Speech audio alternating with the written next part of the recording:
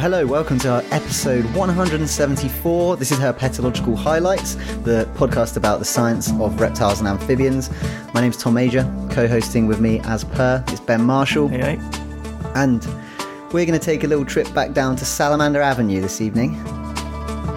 Well, it's evening for me, it's morning for Ben. But yeah, we're going to be talking about salamanders, which is always fun. We haven't done it for a little while. Have we not done it for a little while? No, we were literally talking about hybrid ones, like in the past few episodes. Yeah. Really, 2 weeks ago. We're in a new salamander era, and I'm all here for it. They're great slimy little critters. We are giving them a lot more airtime. Finally, their time maybe is they now. deserve. No, they do deserve it for sure. Yeah, and we're going to be talking about a really cool species of salamander, the fire salamander, which is, I think we were talking about iconic reptiles a couple of weeks ago, maybe last week, with the crocodiles, saying, Nile crocodiles, undeniably an iconic beast of the waterways of Africa. Yep. I would suggest that there are few salamanders, potentially even few amphibians, that are more iconic than the fire salamander. Agreed. Yeah, definitely one of the coolest looking ones. This mixture of bright yellow and black blotches on what is quite a chunky salamander. I think that makes them cool as well. They grow quite big, so up to 25 centimeters long. So, you can slap that thing on your forearm. You can see their faces too. Yeah. Yeah. They have an undeniable face. Very nice, cute eyes. Something about the shape of their heads makes them endearing. Well, they have a big smile. They do. They do. And as we'll see, smiling in the face of what you could consider to be quite serious adversity. Potentially for some salamanders, apocalyptic, I suppose, would be not too far from the truth, I think. Yeah, that's deep, but it is true. So, yeah, let's talk about what do they do? What do they do? So, fire salamanders, they're living on the forest floor. They're found in Europe. And they spend a lot of time underground or in crevices. They come out in spring, particularly at night. They like to hunt small creatures at night. So they'll eat, invertebrates, that kind of stuff. Most of the time during the heat of the summer, they'll spend underground. Once autumn comes around, it's time for them to mate. And these things, they have internal fertilization. So they still look like they're mating, the male on top of the female on her back, similar to like how a frog mates. But these guys will be doing it mostly on land. And the male will, after they've sort of been doing their breeding wrestle, the male will deposit a sperm packet on the floor, and then the female picks it up with her cloaca, and that's how they mate. And then the embryos will develop inside the female, and she will eventually give birth to, they're not fully formed salamanders, they're the aquatic larval phase, and she'll lay them into like a slow moving stream, and they'll have external gills, they'll look like an axolotl but very small, and then they'll swim around, do their thing until they eventually metamorphose and start doing it all over again. Well, let's introduce this paper, because the title of the paper will give people an idea of what this is going to be about. So it's by Ahrens, Preisler, Spabreck, Bukema, Spitzen, van der Slees, Stark, Ladlout, Kinnett, Schmidt, Martel, Steinfarts, and Pasmans, 2023, Divergent Population Responses Following Salamander Mass Mortalities and Declines Driven by the Emerging Pathogen Batrachochytrium salamandrivorans. And this was published in Proceedings of the Royal Academy B, a journal we both like because it's got nice colour scheme. We enjoy the typesetting. So lame. Oh my God. It's true though. I love it.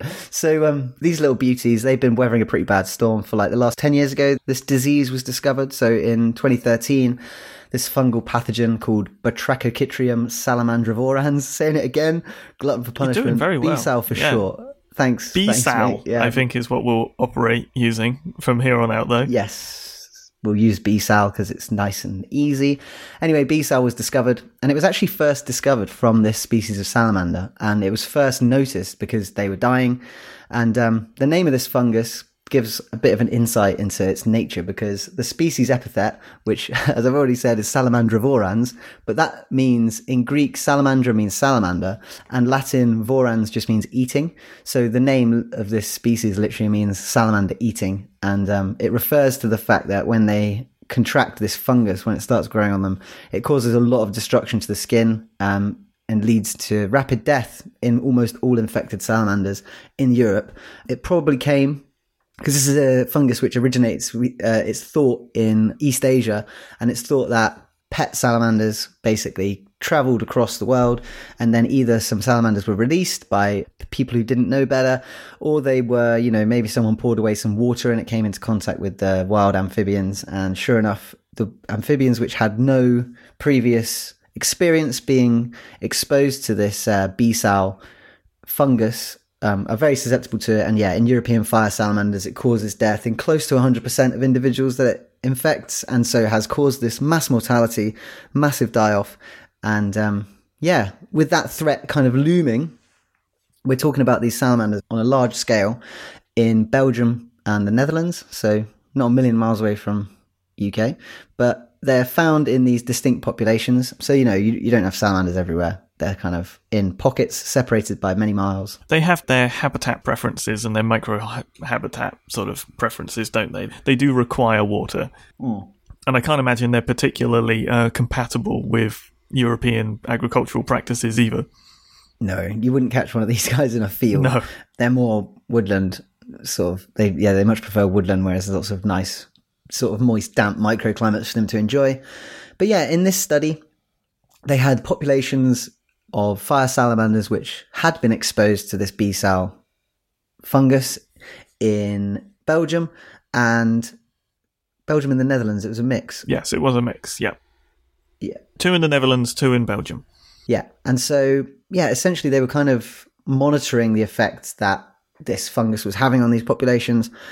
And I mean, should we just they also were fortunate enough to have lots of uninfected populations with which they could compare. Yep. And props to the Flemish Citizen Science Monitoring Network, which did all the salamander surveys in the kind of non-infected areas, and they were able to create population estimates because of that. So, shouts to those volunteers, because that kind of gives the data on the healthy populations so that we can talk about the unhealthy populations in the context of how bad it actually is. Right, because you need something to compare, because otherwise you don't know what the impact of the sort of B-sal presence was. It could just be all salamander populations in this area are declining for whatever reason, like something else that isn't B-sal. So you need that comparison to be able to ID the B-sal impact. Exactly, yeah. And so in this study, they had 4 places with populations of fire salamanders, all exposed to this new fungus B-sal. Of those 4 populations, and this only started back in 2013. Some of them, when the paper was written, had only been exposed for like 6-7 years. Of those populations, 3 out of 4 are still there. They're still kicking. Yeah, one unfortunately went extinct.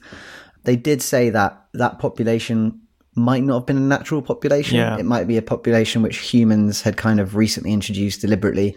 Maybe someone thought it would be good to have fire salamanders in that place. And it was a small population in a place called Putzberg. But that one did go extinct after the introduction of the fungus. But the other 3 natural populations are still going. But that's not really as good as it sounds, because numbers are only around 5% on average of pre-fungus levels. So only 1 in 20 on average, approximately, salamanders will have survived the onslaught of the fungus. Yeah, just as a comparison, so they've got this very nice plot sort of comparing the time series of their ones that they were monitoring that had been infected versus the ones that are not. And you're talking these populations starting at like probably 80 plus salamanders per kilometre, and that's what the sort of healthy populations are looking like. And then at the end you're talking sub 10, sort of 2, 3, 4 salamanders per kilometre. The graph underplays how dramatic the declines are, despite them looking very dramatic on the graph, because we're talking about a logarithmic, magnitude loss of salamander density. Yeah. At first glance, I looked at that and I was like, oh, it's not that bad. They're coming back. And I was like, oh, wait. Oh, wait a second. Yeah, logarithmic scale. Yeah. So, like, this is 1 and that's 100. I was like, oh, no. No salamanders left. Anyway, pretty savage. 3 out of 4 populations, low numbers. But they're not gone. They're not gone. They're not gone. And we are going to talk about some positives, because hope dies after the last salamander. Right. And there were some other effects of the fungus. They found that salamanders were, on average, much smaller in the affected populations. And they're not sure exactly why. I would take a slight exception to use of... There was still overlap. They were on average smaller, but there was still overlap. There were still large individuals left in the infected populations. Yeah, there were Just still less large so. individuals left, but way less. Yeah. Like, chronically, significantly less big ones, right? They were, like, notable. Yes, but there's still overlap. Is all I'm getting at. I don't want to give the impression that it's not suddenly like, all the big salamanders died and the entire population only exists up to like 120 millimeters or something.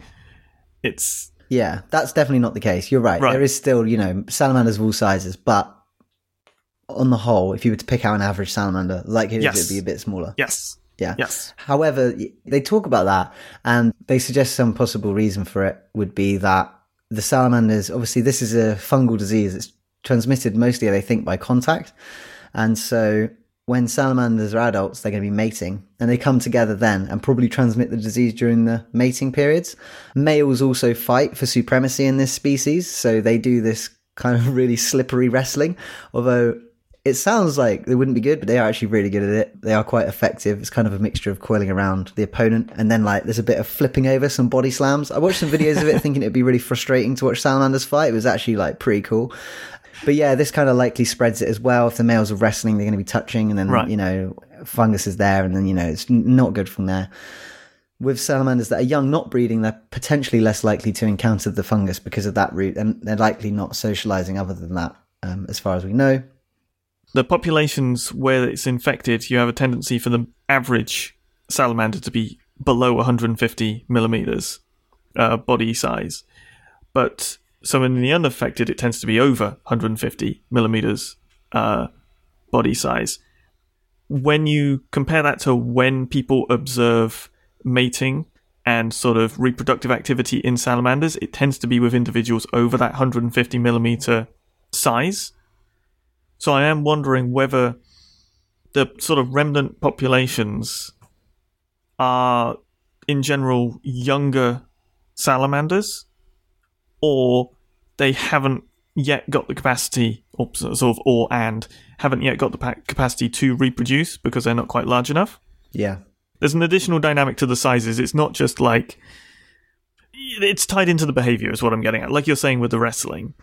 Is it just, are the big ones more vulnerable because they're expressing sort of that male-male combat stuff, but is it also just big ones are involved in reproductive activities that tend to drive salamanders together and therefore increased exposure? And now we've got almost like zombie populations where they're sitting there, they're younger salamanders, they haven't yet been impacted by the B-cell because they're not in contact with each other as much, and when they grow up and fall into this 150 mil upwards where these behaviors are observed, transmission will sort of kick back up again. Yeah, it could be the case. But that being said, there are still larger salamanders there, so it's not like that population is suggested to be completely unproductive right now. Yeah. They also had a look at the genetic diversity of these populations, and there was a bit of good news there. They didn't detect a strong loss of genetic diversity that, as far as they could tell so far. Yeah, I don't know if people might take that further and maybe discover that if you look in a different way there is, but their sort of analysis suggests that, there is still a lot of genetic diversity in these populations, so, they could have potential to still adapt. They also kind of unfortunately didn't see any real sign that the salamanders were developing an immunity. They tested the mucus of salamanders, which were and weren't exposed, and they really didn't have much ability to counter the fungus. One thing that I thought was really cool is that while the mucus of the salamanders themselves doesn't seem to be able to battle this fungus, when it lands on them, it just eats them. But one thing they mentioned is that it's possible that there might be other microorganisms which live on the salamander or can live on the salamander. So part of their microbiome. What's that called? Microbiome. Mm-hmm. Thank you. Yeah. And it could be that new microorganisms come in which actually eat the fungus and kind of exploit it as a resource. And they might come along and actually solve the problem sooner than the salamanders can. I don't know how much we know about how the ones in East Asia sort of maintain an immunity or live alongside this fungus. But yeah, that is a potential source of hope. Maybe some microorganism's going to just ride in and start some sort of weird symbiotic salamander microbe team up to counter B-cell. That would be super cool. And honestly, if someone needs to go around and squirt the salamanders with a water pistol with a special microbe, I'll do it. I'll do it. Yeah, I'll do it. Sign me up. Spray them all down. But crucially, these populations are not extinct. They're still persisting, and so many people care about these salamanders. I mean, the strength of the citizen science monitoring network speaks for itself. Yep. I know a lot of people have got skin in this salamander saving game. So yeah, I would say, although this paper is like kind of chronically depressing and it does draw attention to sort of sad facts about these salamanders, the hope isn't lost by any stretch. No, and I think there's also these little hints that because it's not entirely sure why some are persisting and some aren't. There are still sort of suggestions that maybe microhabitat stuff could be playing a role as well, which I think plays nicely into your microbiome stuff, is there is another layer of interaction between salamander, fungus and environment, be that a sort of very close on them bacterial or micro scale, or something a bit broader with a particularly lovely type of vegetation that does well for salamanders and doesn't do very well for bee sal. I mean, you can think of any sort of virus or disease, it does better in certain environments, right? So if these salamanders can exist in a gradient, then potentially there are some that will do better and some that will do worse because of how bee sal interacts with that. Yep. Here's hoping that soon we'll be able to cover some papers on the recovery of these salamanders. Yeah, I mean, this is the thing. They're still there, and there's enough of them, hopefully, to build back. Yeah. Cool. Well, shall we move on to our species of the bye-week from salamanders to snakes? Let's do it.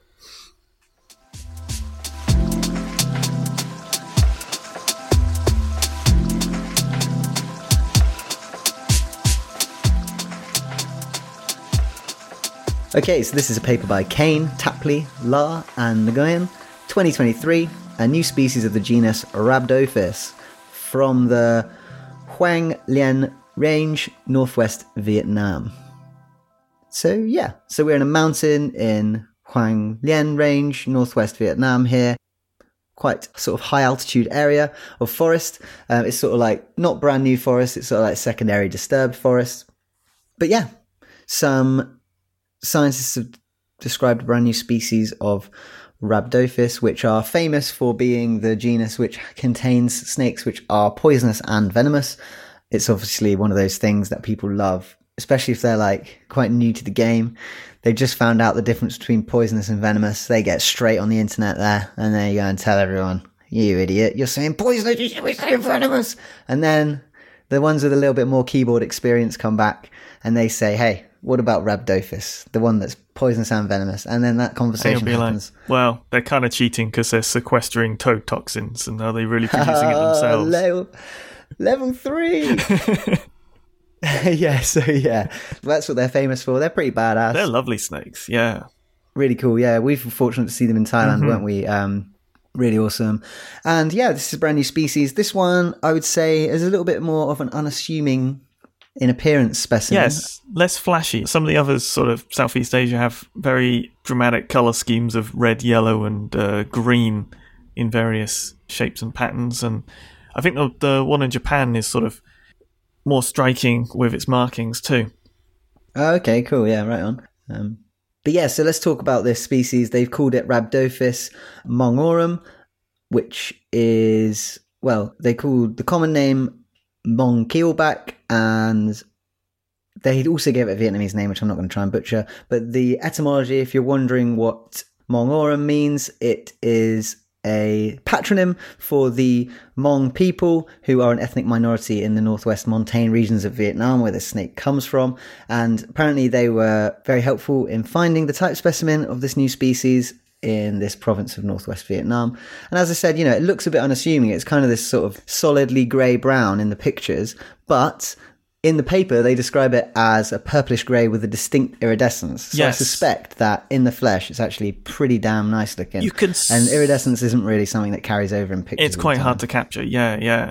And I think there's little hints of the purpliness in the sort of photographs of life images. It's hints that it could be purpley. Yeah, and this snake, I mean, it looks like a diurnal snake. I'm assuming it's active in the day. I think the one they found was active in the day. They suggest it might be quite rare because people do like to smash snakes locally, unfortunately. There's also pressure from people cutting down the forest, and also it's high elevation, so you've got a little bit of a climate change risk there. But right now, it's out there. It's persisting, and they suggest it might have a broader range and also be from neighbouring China, because this area is right on the border with China. And They actually did some sequencing of an old museum specimen that was pickled in a museum up in China, and they found that it was genetically the same as the new species they were describing from Vietnam. So that kind of suggests that That's at good least news. up until very recently it had a broader range and probably still does. And they also say that this region of northwest Vietnam probably harbours more species of undiscovered reptiles. So watch this space. Yeah. About 40 centimetres SVL too, which I think is kind of classically Rhabdophis sized. Yeah, they was about that size. The ones that we saw, was it subminiatus? Yeah, prime frog-eating size, I would suggest. Yeah. Very good. So yeah, welcome to science. Our brand new species, Rhabdophis mongorum. Any other business, Ben, this week? I do have any other business.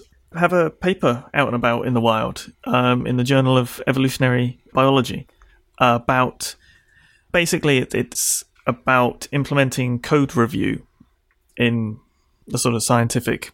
So we've called it the scientific workflow, but basically, as you're doing science, as you're doing work, there should be points where your code is actively reviewed by constructive and friendly fellows, I guess. Yeah, it's not anything herp focused, but basically, yes, it's just suggestions and recommendations on how to consider code review and sort of advocate for its importance. Yeah.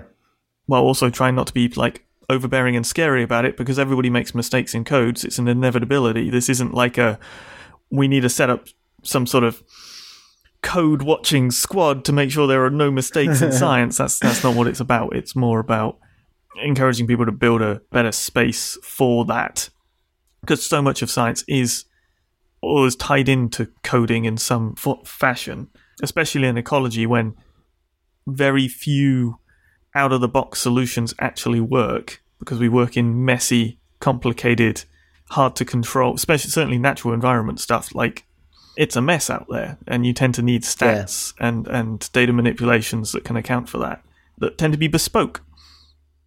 Yep. It's a complicated old world to try and study, mate. Yeah. And well, congrats to you and the other authors. Like I say, this came across my newsfeed somewhere, and I read it before you'd even mentioned it. And I think the tone's spot on in terms of like, look, coding is hard, but also super important. And like, it's kind of like massively gained traction as something which we all are expected to do as part of our work. And like, the reality is that sometimes you could be working on a project and you may be the only one who knows how to do that, or other people are doing things that you don't really necessarily get, and having that sort of oversight is probably going to avoid a lot of problems when people try and reanalyze data sets. Yeah, or even just try and use code that you've created and stuff. It's a sort of interpretability issue as well, just making things readable. Cool. Yeah. All right, wicked. Yeah, we'll put a link to that in the show notes. Also a link in the show notes, we've had a preprint come out. So this was a study led by my friend Andrea Pozzi, who is a Bangor master student, and Andrea is big on his vipers. And this study is about our very own venomous species of snake, the adder. This was a conservation genetics study, so the goal was to try and find out the genetic health of a bunch of populations of UK adders. And long story short, it kind of suggested that adders in the UK are of quite low genetic variability, even though it might have appeared higher previously. And they have the genetic signature of snakes, which have undergone a massive population reduction and kind of breaking down into smaller populations, which is consistent with what's kind of happened to adders. You know, they would have been pretty much UK-wide, and now we've got humans in the way. Small walls blocking them. Exactly, yeah, savage. But, you know, there's some optimism surrounding their future, particularly with genetic rescue. That's something which is kind of mentioned in the paper, moving animals around to broaden the gene pools. And that's actually been in the news separately recently. But, you know, we'll discuss all that once it's been peer reviewed. But yeah. You don't want to keep them isolated and promote fresh adder speciation. Well, it can all it's a balance, isn't it? Super powered, super specific to their microclimate, never be forced out. It's a real balance, and it honestly depends who you speak to, what people think about that. Some people are all just like, mix it all up. Yeah, genetic variability is the one. And other people are kind of like, well, as you say, we don't know. Outbreeding depression, yeah. Yeah, if you might accidentally introduce some genetic components which do more harm than good. But anyway, massive effort from Andrea. So yeah, congrats to him to have it at this stage, and we will talk about it in more detail once it comes out. Mm-hmm. Excellent. Cool. Good stuff. All right. Well, I think that's just about it, actually. So If you'd like to get in touch with us, you can, herphighlights@gmail.com. If you'd like to support the podcast via the Patreon, patreon.com/herphighlights. Thank you to all of those that do. We're on social media. Can't remember if I said that.